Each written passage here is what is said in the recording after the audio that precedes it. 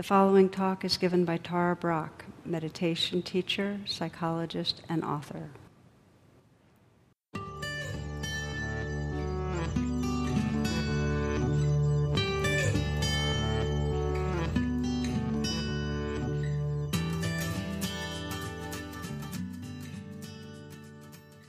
Namaste and welcome. So I'll begin this talk with a short story. A woman described some years ago that a tired old dog had come into her yard and walked in her door and followed her into the house, down a hall, and jumped on her couch and took a nap for an hour. And she let the dog be because it didn't have tags but had a collar and it looked well fed and it was a nice dog and her dogs didn't mind, so it was fine. Dog after an hour left, and the next day the same thing happened. That the dog came, walked in the house, jumped on her couch, took a nap for an hour, and this went on for a week. And so the woman got curious, and she pinned a little note to the dog's collar, and she said, your dog's been coming to my house every day and taking a nap, and I don't mind, but I just want to make sure it's okay with you. Well, the next day, the dog came back, and it had another note pinned to its collar to her. And the note read this. It said, he lives in a home with 3 children in it. He's trying to catch up on his sleep. May I come with him tomorrow? So I wanted to start off with that story, mostly because I found it, when I first heard it, it's just so kind of heartwarming, the sense of we're all in it together. There was a kind of feeling of empathy that crossed species, and it was sweet in that way. And so many of us are aware from an evolutionary perspective that empathy, this capacity to sense into and feel for others, it seems to be hardwired. It's not just humans. Lab rats, it seems, will free a trapped companion before eating the treat that's been put out for it. There's a sense of caring about another creature. And then the brains of humans and other pro-social creatures actually have a part of the brain, a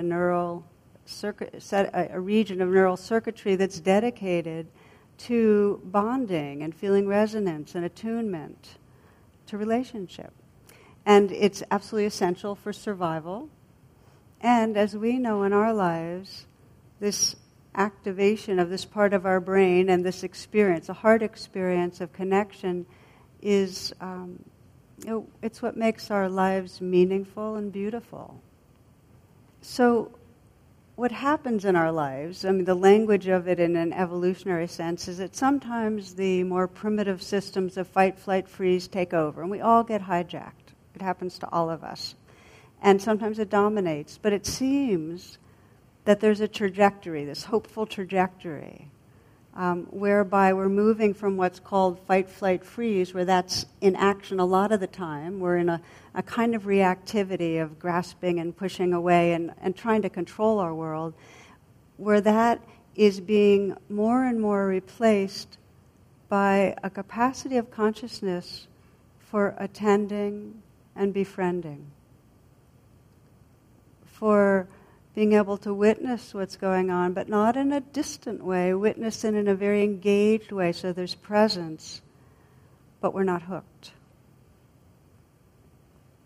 And I think it's a really interesting question for many of us, whether this is something we wish is happening to the consciousness of the universe, or whether it's really happening, whether we really sense that consciousness is evolving in this way. And I know for myself what I do is use as a touchstone what I'm experiencing, what other people report experiencing. And you might sense for yourself in the span of your life, and you might even check the last 10 years, whether you feel that there is a waking up going on. And a sign of it is that you find you're more intentional about being present and awake. And so maybe I'll turn that into a question, because I like asking these kind of questions. How many of you feel that you can sense over the last decade an awakening in your own consciousness? Can I see by hands? Okay, for those that are listening to the podcast, the hands went up and down really quickly. So, but I'm thinking it seemed like a lot of hands, for like maybe 90%. Aristotle wrote, "The true nature of anything is the highest it can become." So from a spiritual perspective, that would mean that our true nature, our essence, is really reflected by what our potential is for unconditional loving, for being awake, open, present. That's our potential. And it's described in the Buddhist text in the Majjhima Nikaya. This is a verse that I've always loved. It's always spoken to me, and I want to read it to you. The expression of this wakefulness. The purpose of the holy life does not consist in acquiring merit, honor, or fame, nor in gaining morality, concentration, or the eye of knowledge. That unshakable deliverance, the sure heart's release. The sure heart's release. That indeed is the object of the holy life. That is its essence. That is its goal. That unshakable deliverance, the sure heart's release. So there's something about that language that I love, the sure heart's release. And for me, I get a sense of, when we say release from that bind of believing in that story that we're separate, that we're an entity kind of operating on this planet, navigating a life on our way somewhere. It's the freedom from that. It's the waking up from that. It's the release from that. The sure heart's release is the release into this realization of the awareness that's really the essence, this wakeful openness that's really our primordial being. It's realizing that belonging, that connection. And so what I'd like to explore tonight in this class are what I consider as the two key capacities in our unfolding that give rise to the sure heart's release.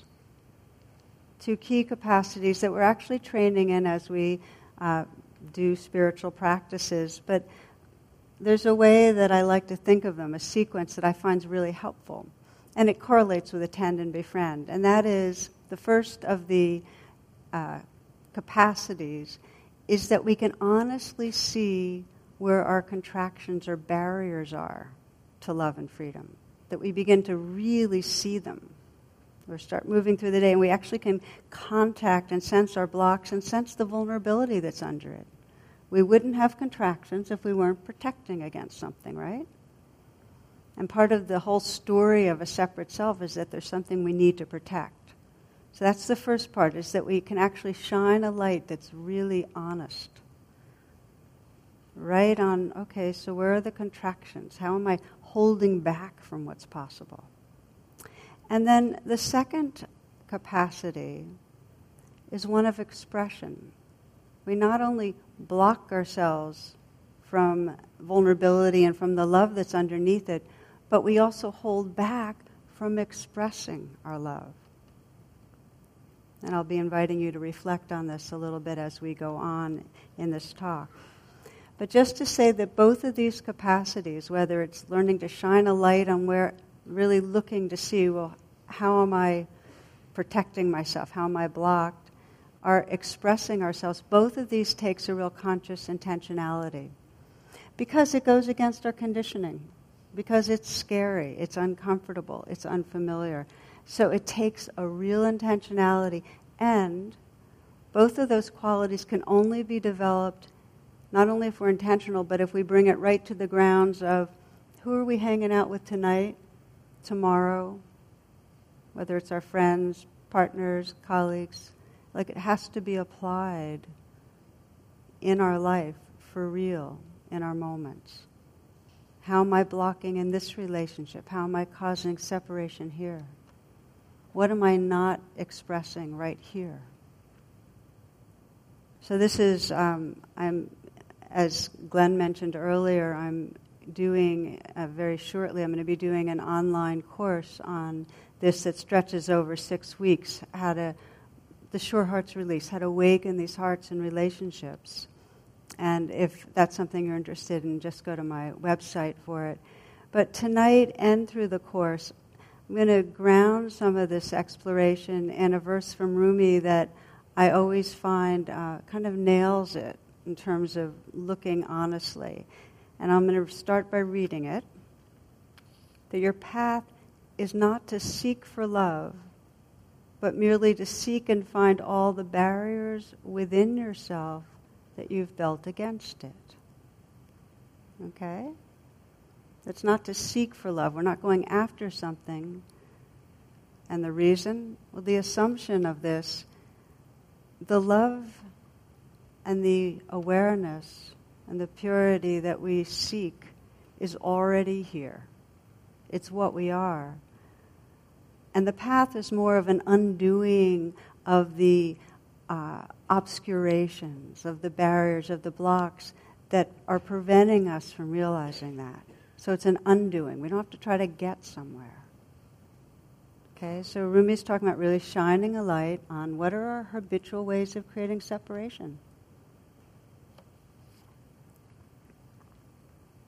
The image, and I'll carry this over from our class last week, that can be helpful is of a dragon with scales, as the poet Rilke described it, that, you know, that we all have these dragons in our lives. We all have the scaliness that is in some way defending our hearts.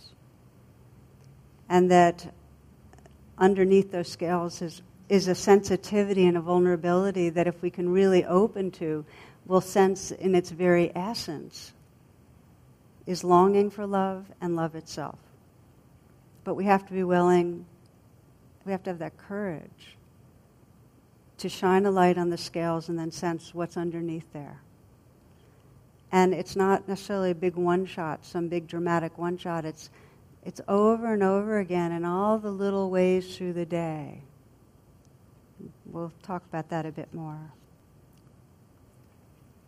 So in our last class, one of the big barriers that we started looking at, and I pretty much bring it up almost every time I talk because I keep running into it through all the moments of my day, is judgment.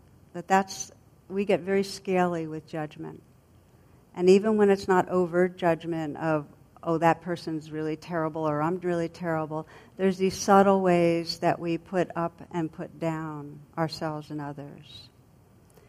So judgment and blame, and it's usually pointed inward, and deep down there's a sense of unworthiness or unlovability, because most of us move through the day, and we might not be conscious of it, but we have these standards in our mind of how we should be. Very, very early on, they were internalized messages from our parents and our culture of how we should be, how we should look, how we should act, how successful we should be. We have these standards, and we're trying to get it right. You know, on some level, we're trying to be who we should be, and of course upset about not meeting the grade. So there's a lot of a kind of straining, and this is part of the scaliness, a straining to be a certain way and not make mistakes. And one of the little essays I love that kind of says why this is challenging reads as follows. The Japanese eat very little fat and suffer fewer heart attacks than the British or the Americans. The French eat a lot of fat and also suffer fewer heart attacks than the Brits or the Americans. Now, the Japanese drink very little red wine, and they suffer fewer heart attacks than the British or the Yanks. The Italians drink huge amounts of red wine, and they also suffer fewer heart attacks than they both. The Germans drink a lot of beers, and it goes on and on and on. This is the conclusion. Eat and drink what you like. Speaking English is what kills you.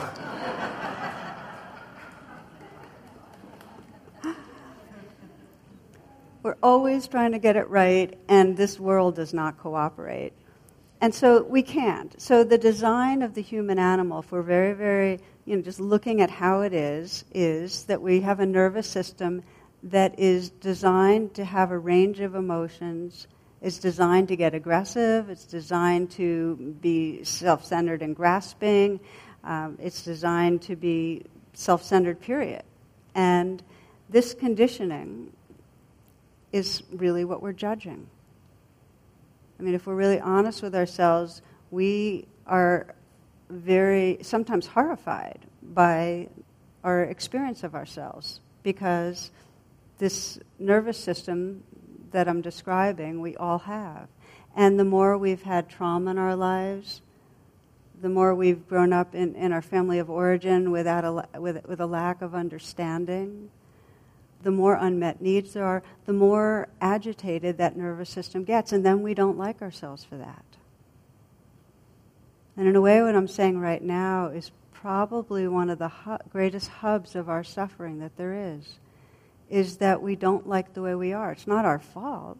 I mean, we're given this nervous system, all the background conditioning happens, but then we don't like the fact that we are the way we are. And those are scales, because in any moment that you're judging yourself, you're unable to be with the actual vulnerability that's here in a way that can relax open your heart. Perfectionism gets in the way of love. If we're trying to be perfect, we're not bringing a sincere presence to how we are in the moment, which is the only portal to a loving, awake heart.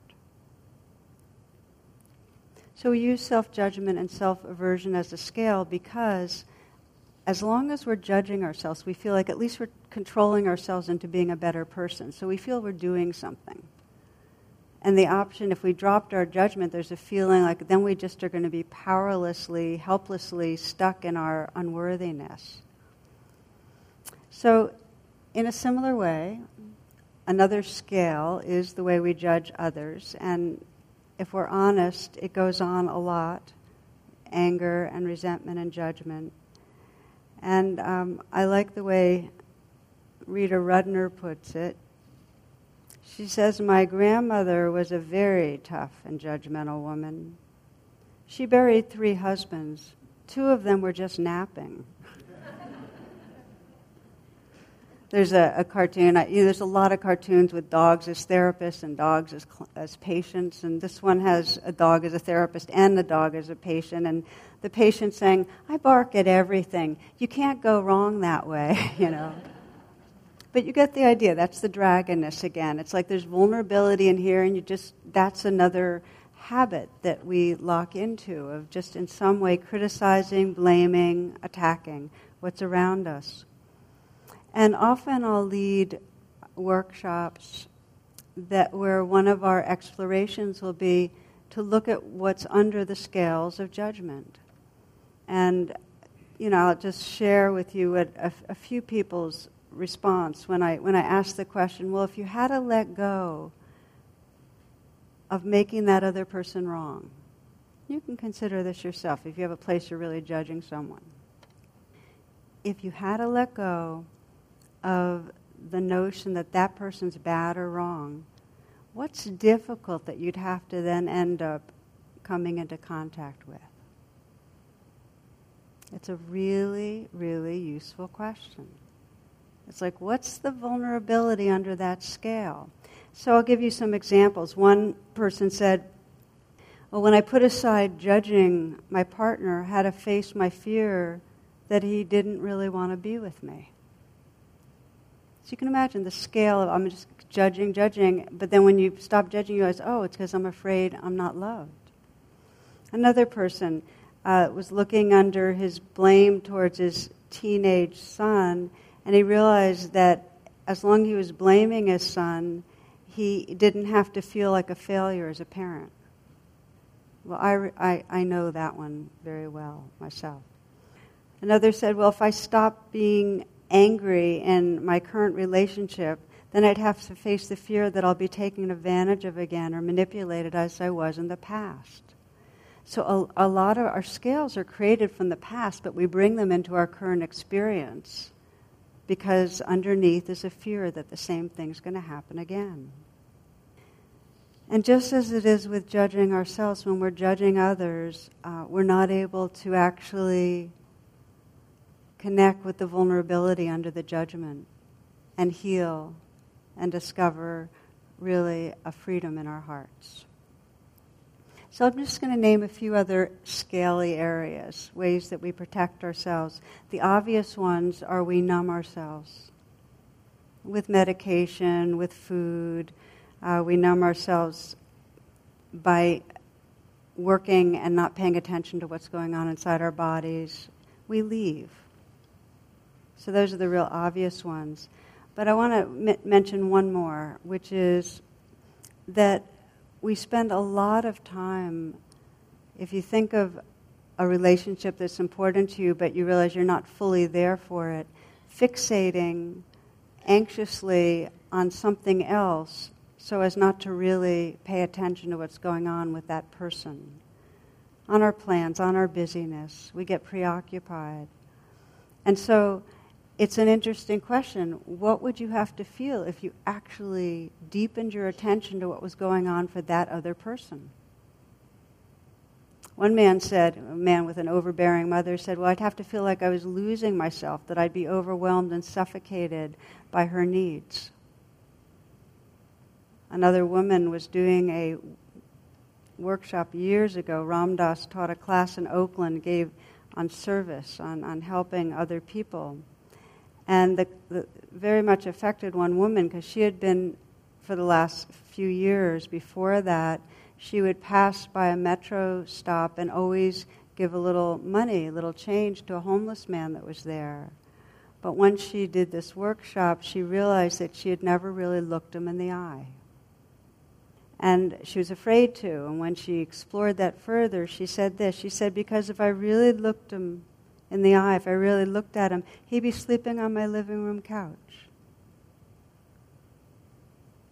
So one of our scales is to avert our attention so we don't really pay attention to who's here. Because we're afraid if we really pay attention, we'd be overwhelmed, we'd get possessed, we maybe would have our hearts broken. Let me ask you to reflect on your own life now, just to check in and see what's true for you. Just consider these few moments a pause. And in this pause, begin by just connecting with your breath.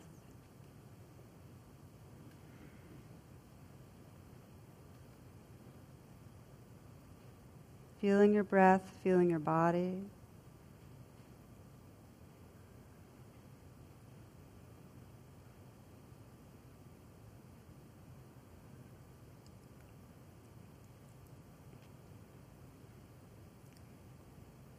To realize the true heart's release, we begin by looking at the barriers, the ways we create separation at our own scales.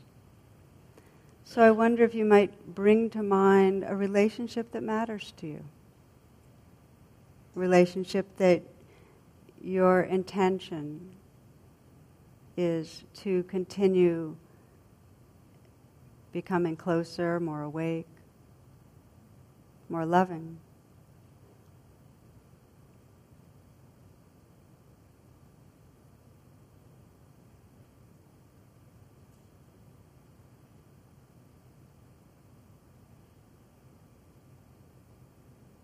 You might sense that person close in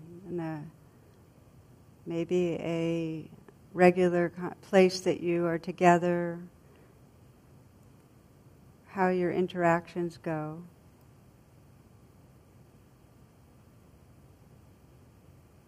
And let your inquiry be very simple. So, how do I create separation here? Clearly, it's always a dance, but just sense for yourself your own scales. What are your own behaviors that in some way create distance? Distance from yourself, distance from the other.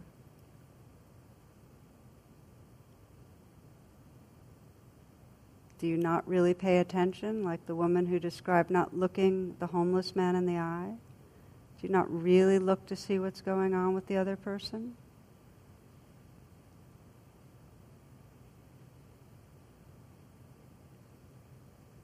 Do you hold on to some judgments of that person that creates distance? Are you maybe judging yourself in some way that makes it difficult to become more intimate?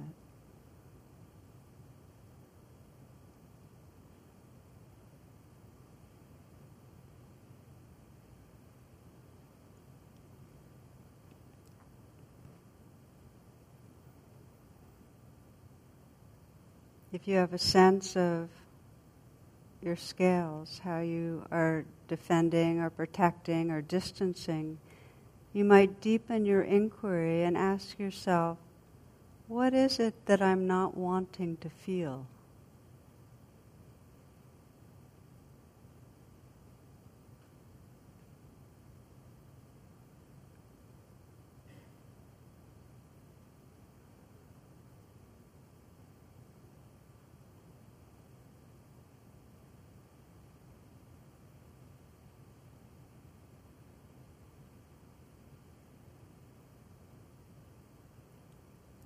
And before we close this reflection, if there's something difficult that you're aware of in the field, to just take a moment to offer a gesture of kindness to yourself, knowing that this is perhaps the most challenging and difficult of all human experiences, to begin to go towards that place of vulnerability that we've been protecting for so long. So kindness is the only way in.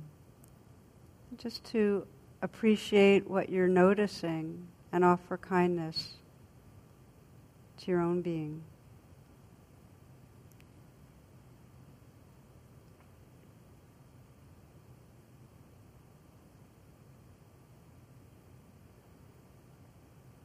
And when you're ready, open your eyes, or if you prefer continuing with your eyes closed, that's quite fine too.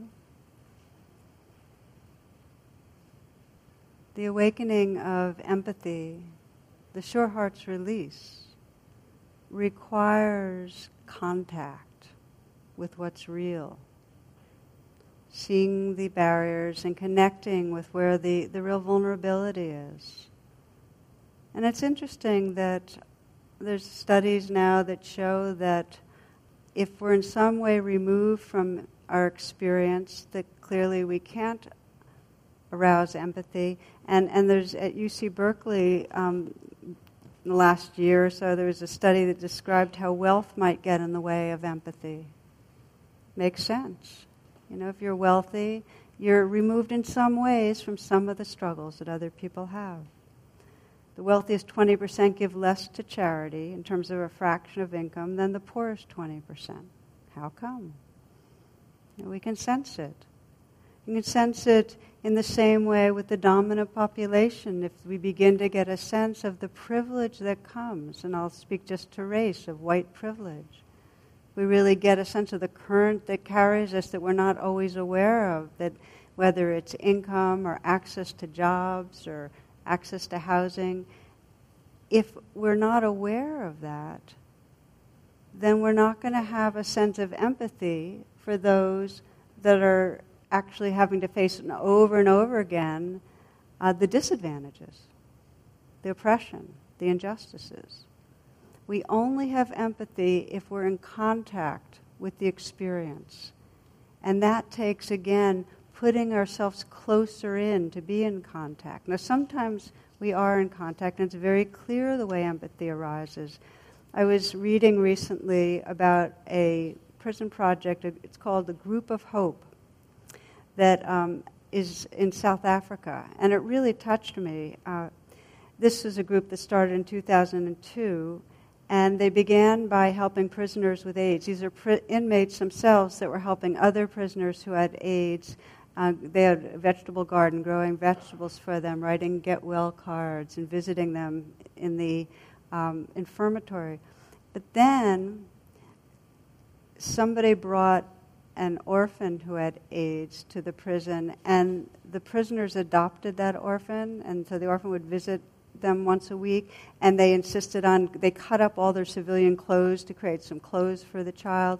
They began another project of adopting orphans with AIDS, and then they'd come and visit their inmate fathers once a month, and the inmates began to make beads and beaded necklaces and sell them so that they could get money to support the orphans. So this became a whole community kind of circular process that gave incredible meaning and aliveness to the inmates.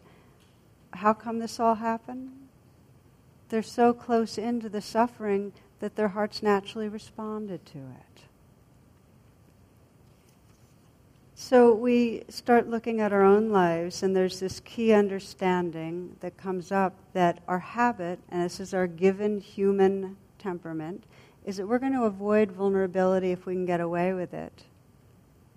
It's going to be our flinch response to pull away until we start realizing from that there's a wisdom within us that really starts getting it, that being available, letting ourselves be touched by what's really difficult inside ourselves, by what's going on for others, actually allows the scales to fall away and this incredible blessing of experiencing loving, this blessing of it. But it takes intentionality.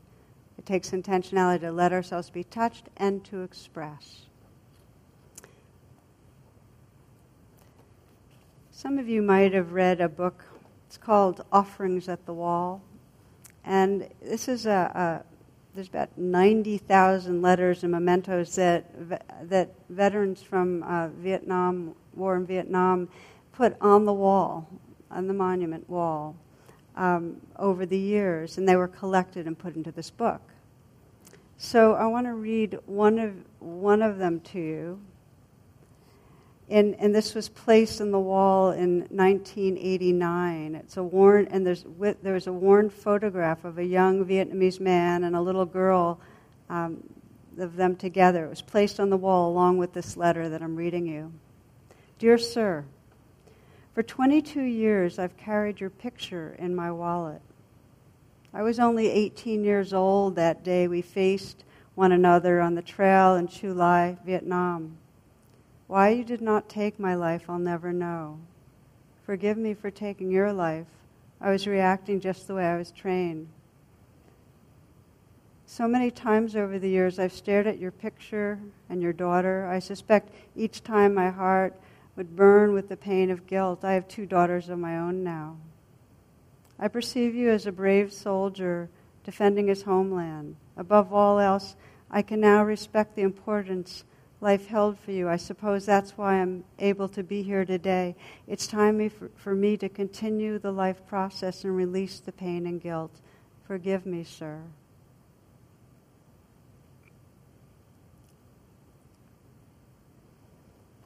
So the man that wrote this letter, Richard Luttrell, he did exactly that. He leaned into where the vulnerability was. He kept that picture and he kept looking at it. He was willing to face the realness of the loss of a human life and his part in that. And that's what allowed him to keep on growing and transforming and really to forgive himself. So for many years after I heard this story, I would share it. And then about 4 years ago, somebody said, that's not the end of the story. So I'm going to tell you more about the same story. So Richard finally kind of released a lot and left this on the wall. And then, of course, the book got put together. And then somebody came back to him with the book and said, look, here you are in the book. So here he had this letter. He had finally kind of let go, and it was back in his hands again. So here's what he did. He decided he wanted to go to Vietnam and meet the little girl who's in the picture, and he found her. So I want to tell you a little bit about that meeting. She's a 40-year-old woman, Lan Trong Ngoc, and through an interpreter, Richard introduced himself. And he said, "Tell her this is the photo I took from her father's wallet the day I shot and killed him, and I'm returning it." And then with a cracking voice, he asked for her forgiveness. After an awkward moment, Lon burst into tears and fell into his arms, and there the two held each other up, sobbing and embracing. Her brother said that both of them believed that their father's spirit lived on in Richard.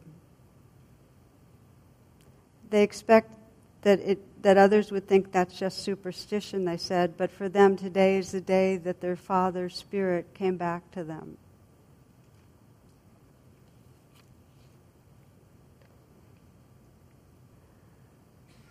So these two elements of the Sure Heart's release, facing and contacting the vulnerability by really looking at how are we creating separation, opening to what's there, and then expressing that Richard, in a way, the father's spirit did live on in Richard in the sense that he stayed connected, and then he expressed his love. So I want to emphasize that expressing love is an essential component in the Sure Heart's release. We assume others know, and we hold back expressing.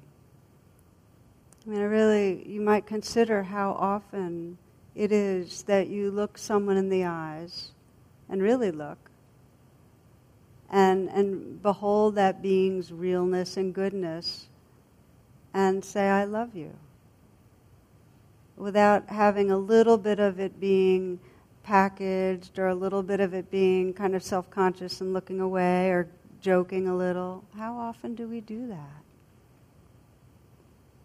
The reason we don't is because it's scary, right? There's something in us that's afraid that we won't be well received. And yet, for compassion or love to be full-blown, they need to be expressed. I was talking about the neural net in the brain, that region that's dedicated to empathy and love. And the compassion area is quite near the motor cortex. So compassion is this feeling of I care about your suffering, but it's also this action. It moves to action. I want to be helpful. That's part of it. It's the expression. So in the loving kindness practice that we often do, there is really two parts. And one is to sense a being that you care about and sense their goodness. So you arouse that feeling of appreciation, but then you offer a phrase, you offer your love. It's action.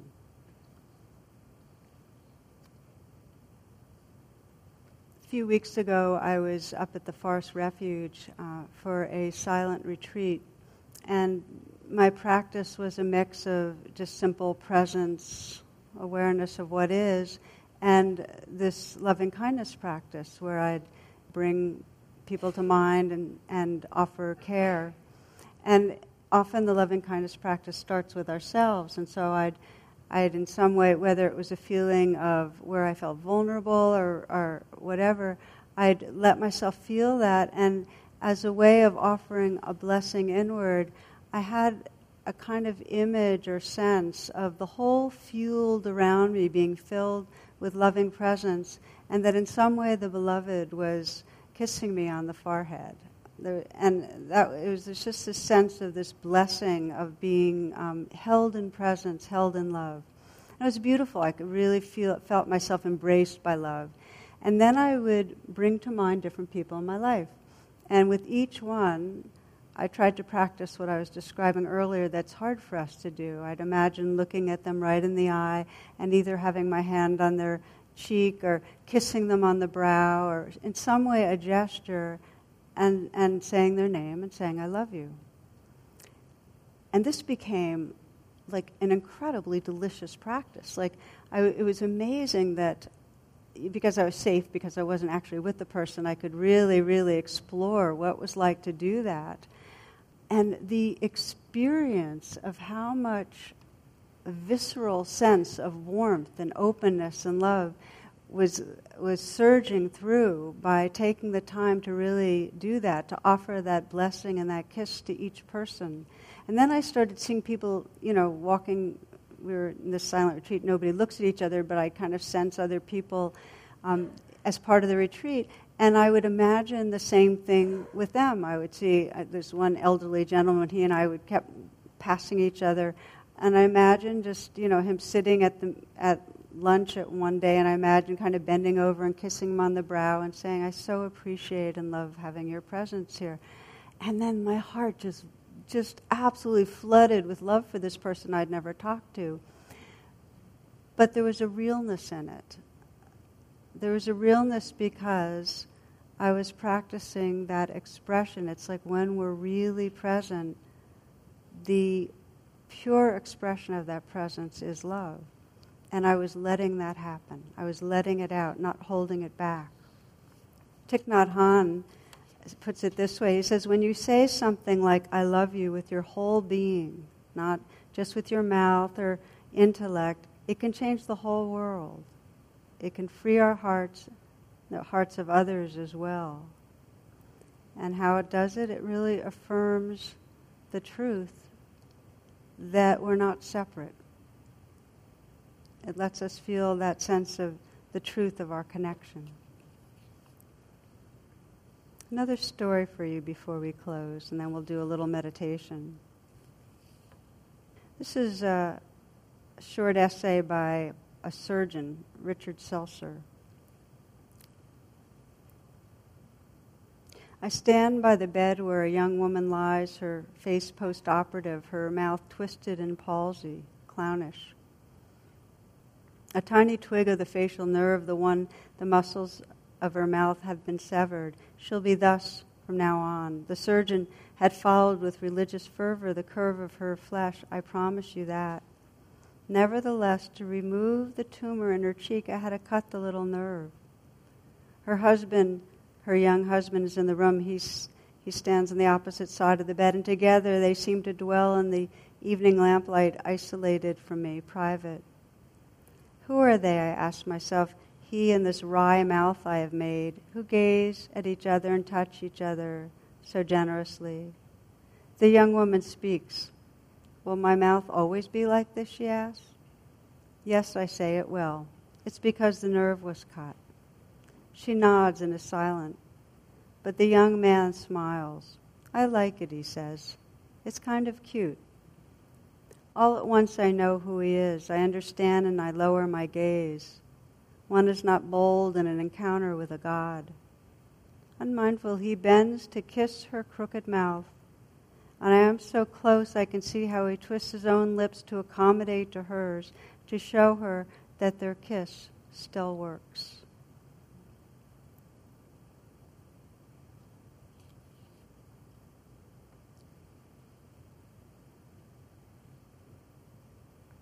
So we're really exploring what makes it possible, this sure heart's release, this freedom of our hearts.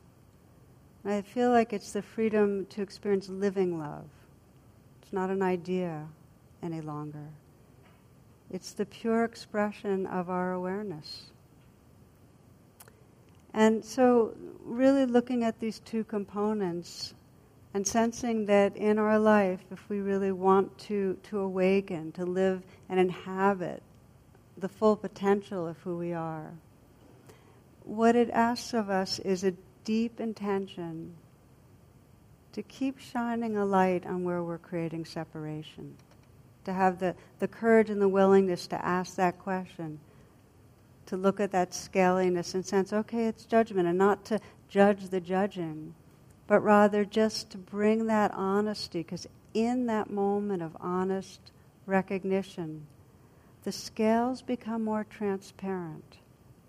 And we open to a vulnerability that while we've been afraid of it and we've been pushing away, when we actually open to it, we can find in the very essence of it, interior to that vulnerability, is love itself.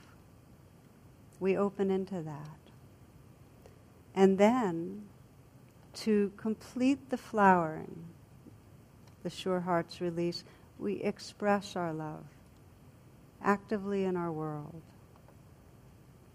Now it happens in great ways for many people. When people are dying, often there's that sure heart's release where there's really that sense of there's nothing left to defend against.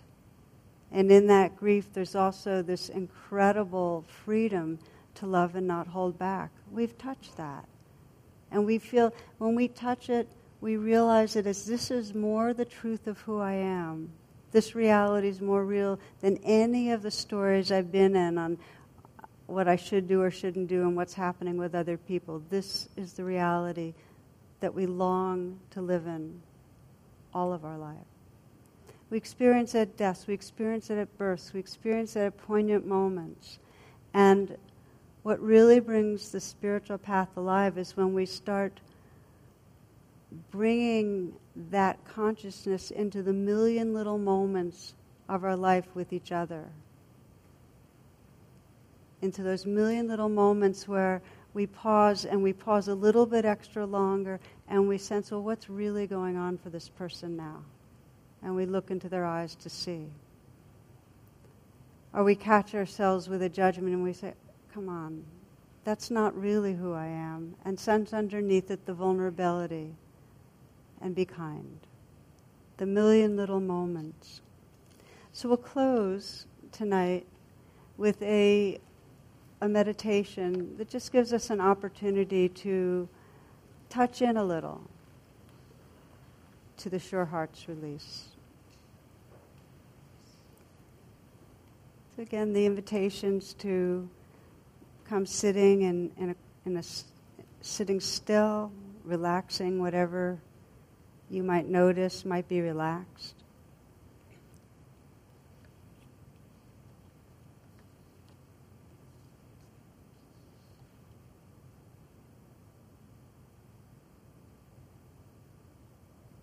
And feel that you could bring the breath right to the heart area, as if the heart itself is breathing, opening to receive, with the out-breath letting go.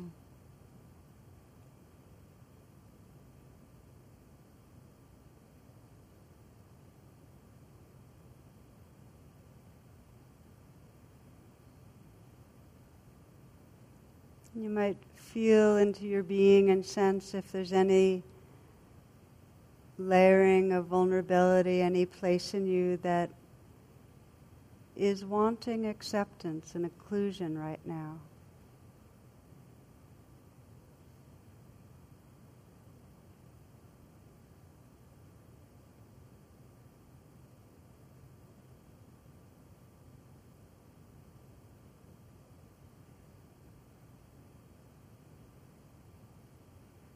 Sensing that place in you that most wants to feel loved, that most wants to feel loving.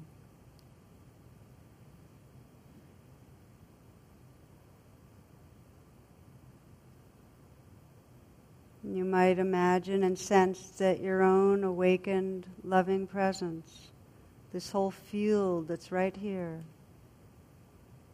is blessing you. Just to feel yourself embraced.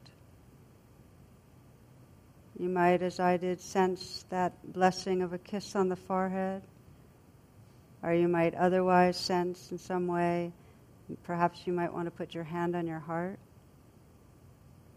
but sense that the love of this universe, your own awakened being, vast and infinite, is in a very immediate way holding and loving and blessing you. There may be words. Whatever words most communicate that love.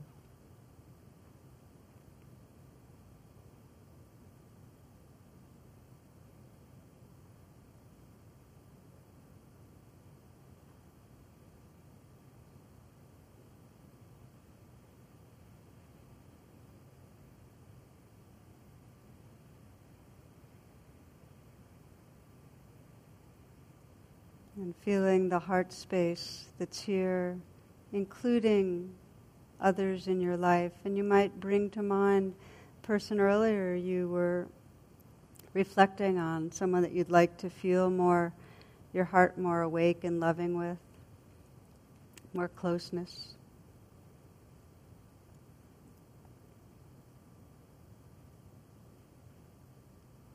And invite that person right here, close in.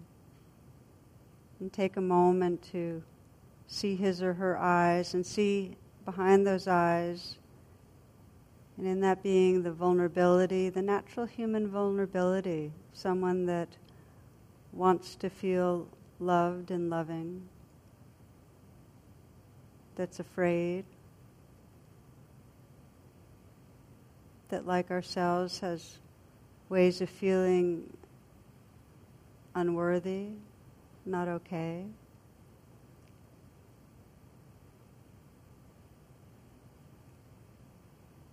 And also to sense the essential goodness of this being, his or her longing for truth, to know truth, to love well, to be awake. And then expressing your love in a way that really resonates for you. You might imagine looking the person in the eyes and communicating in words, or offering a touch, a kiss, a hug, some gesture of love. Experiment and sense what most communicates your care.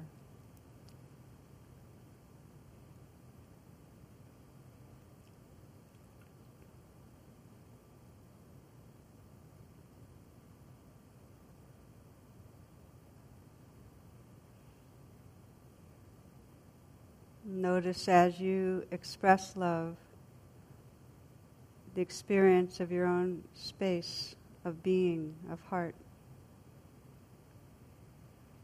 Just sense who you are when you're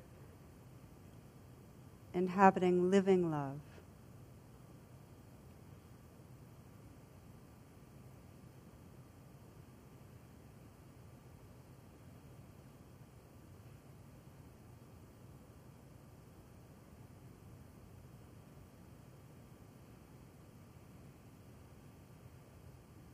And sensing the edgelessness, the vastness of heart space that includes this whole living, dying world. So you can sense you're holding the earth, our mother, in your lap, and all beings everywhere in your heart.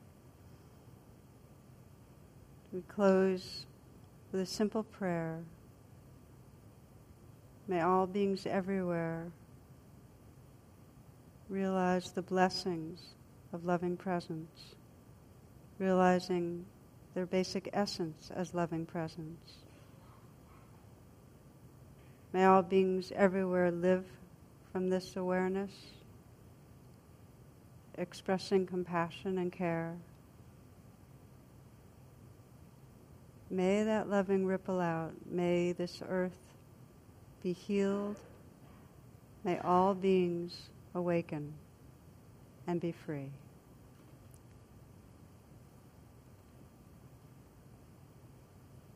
Namaste and thank you.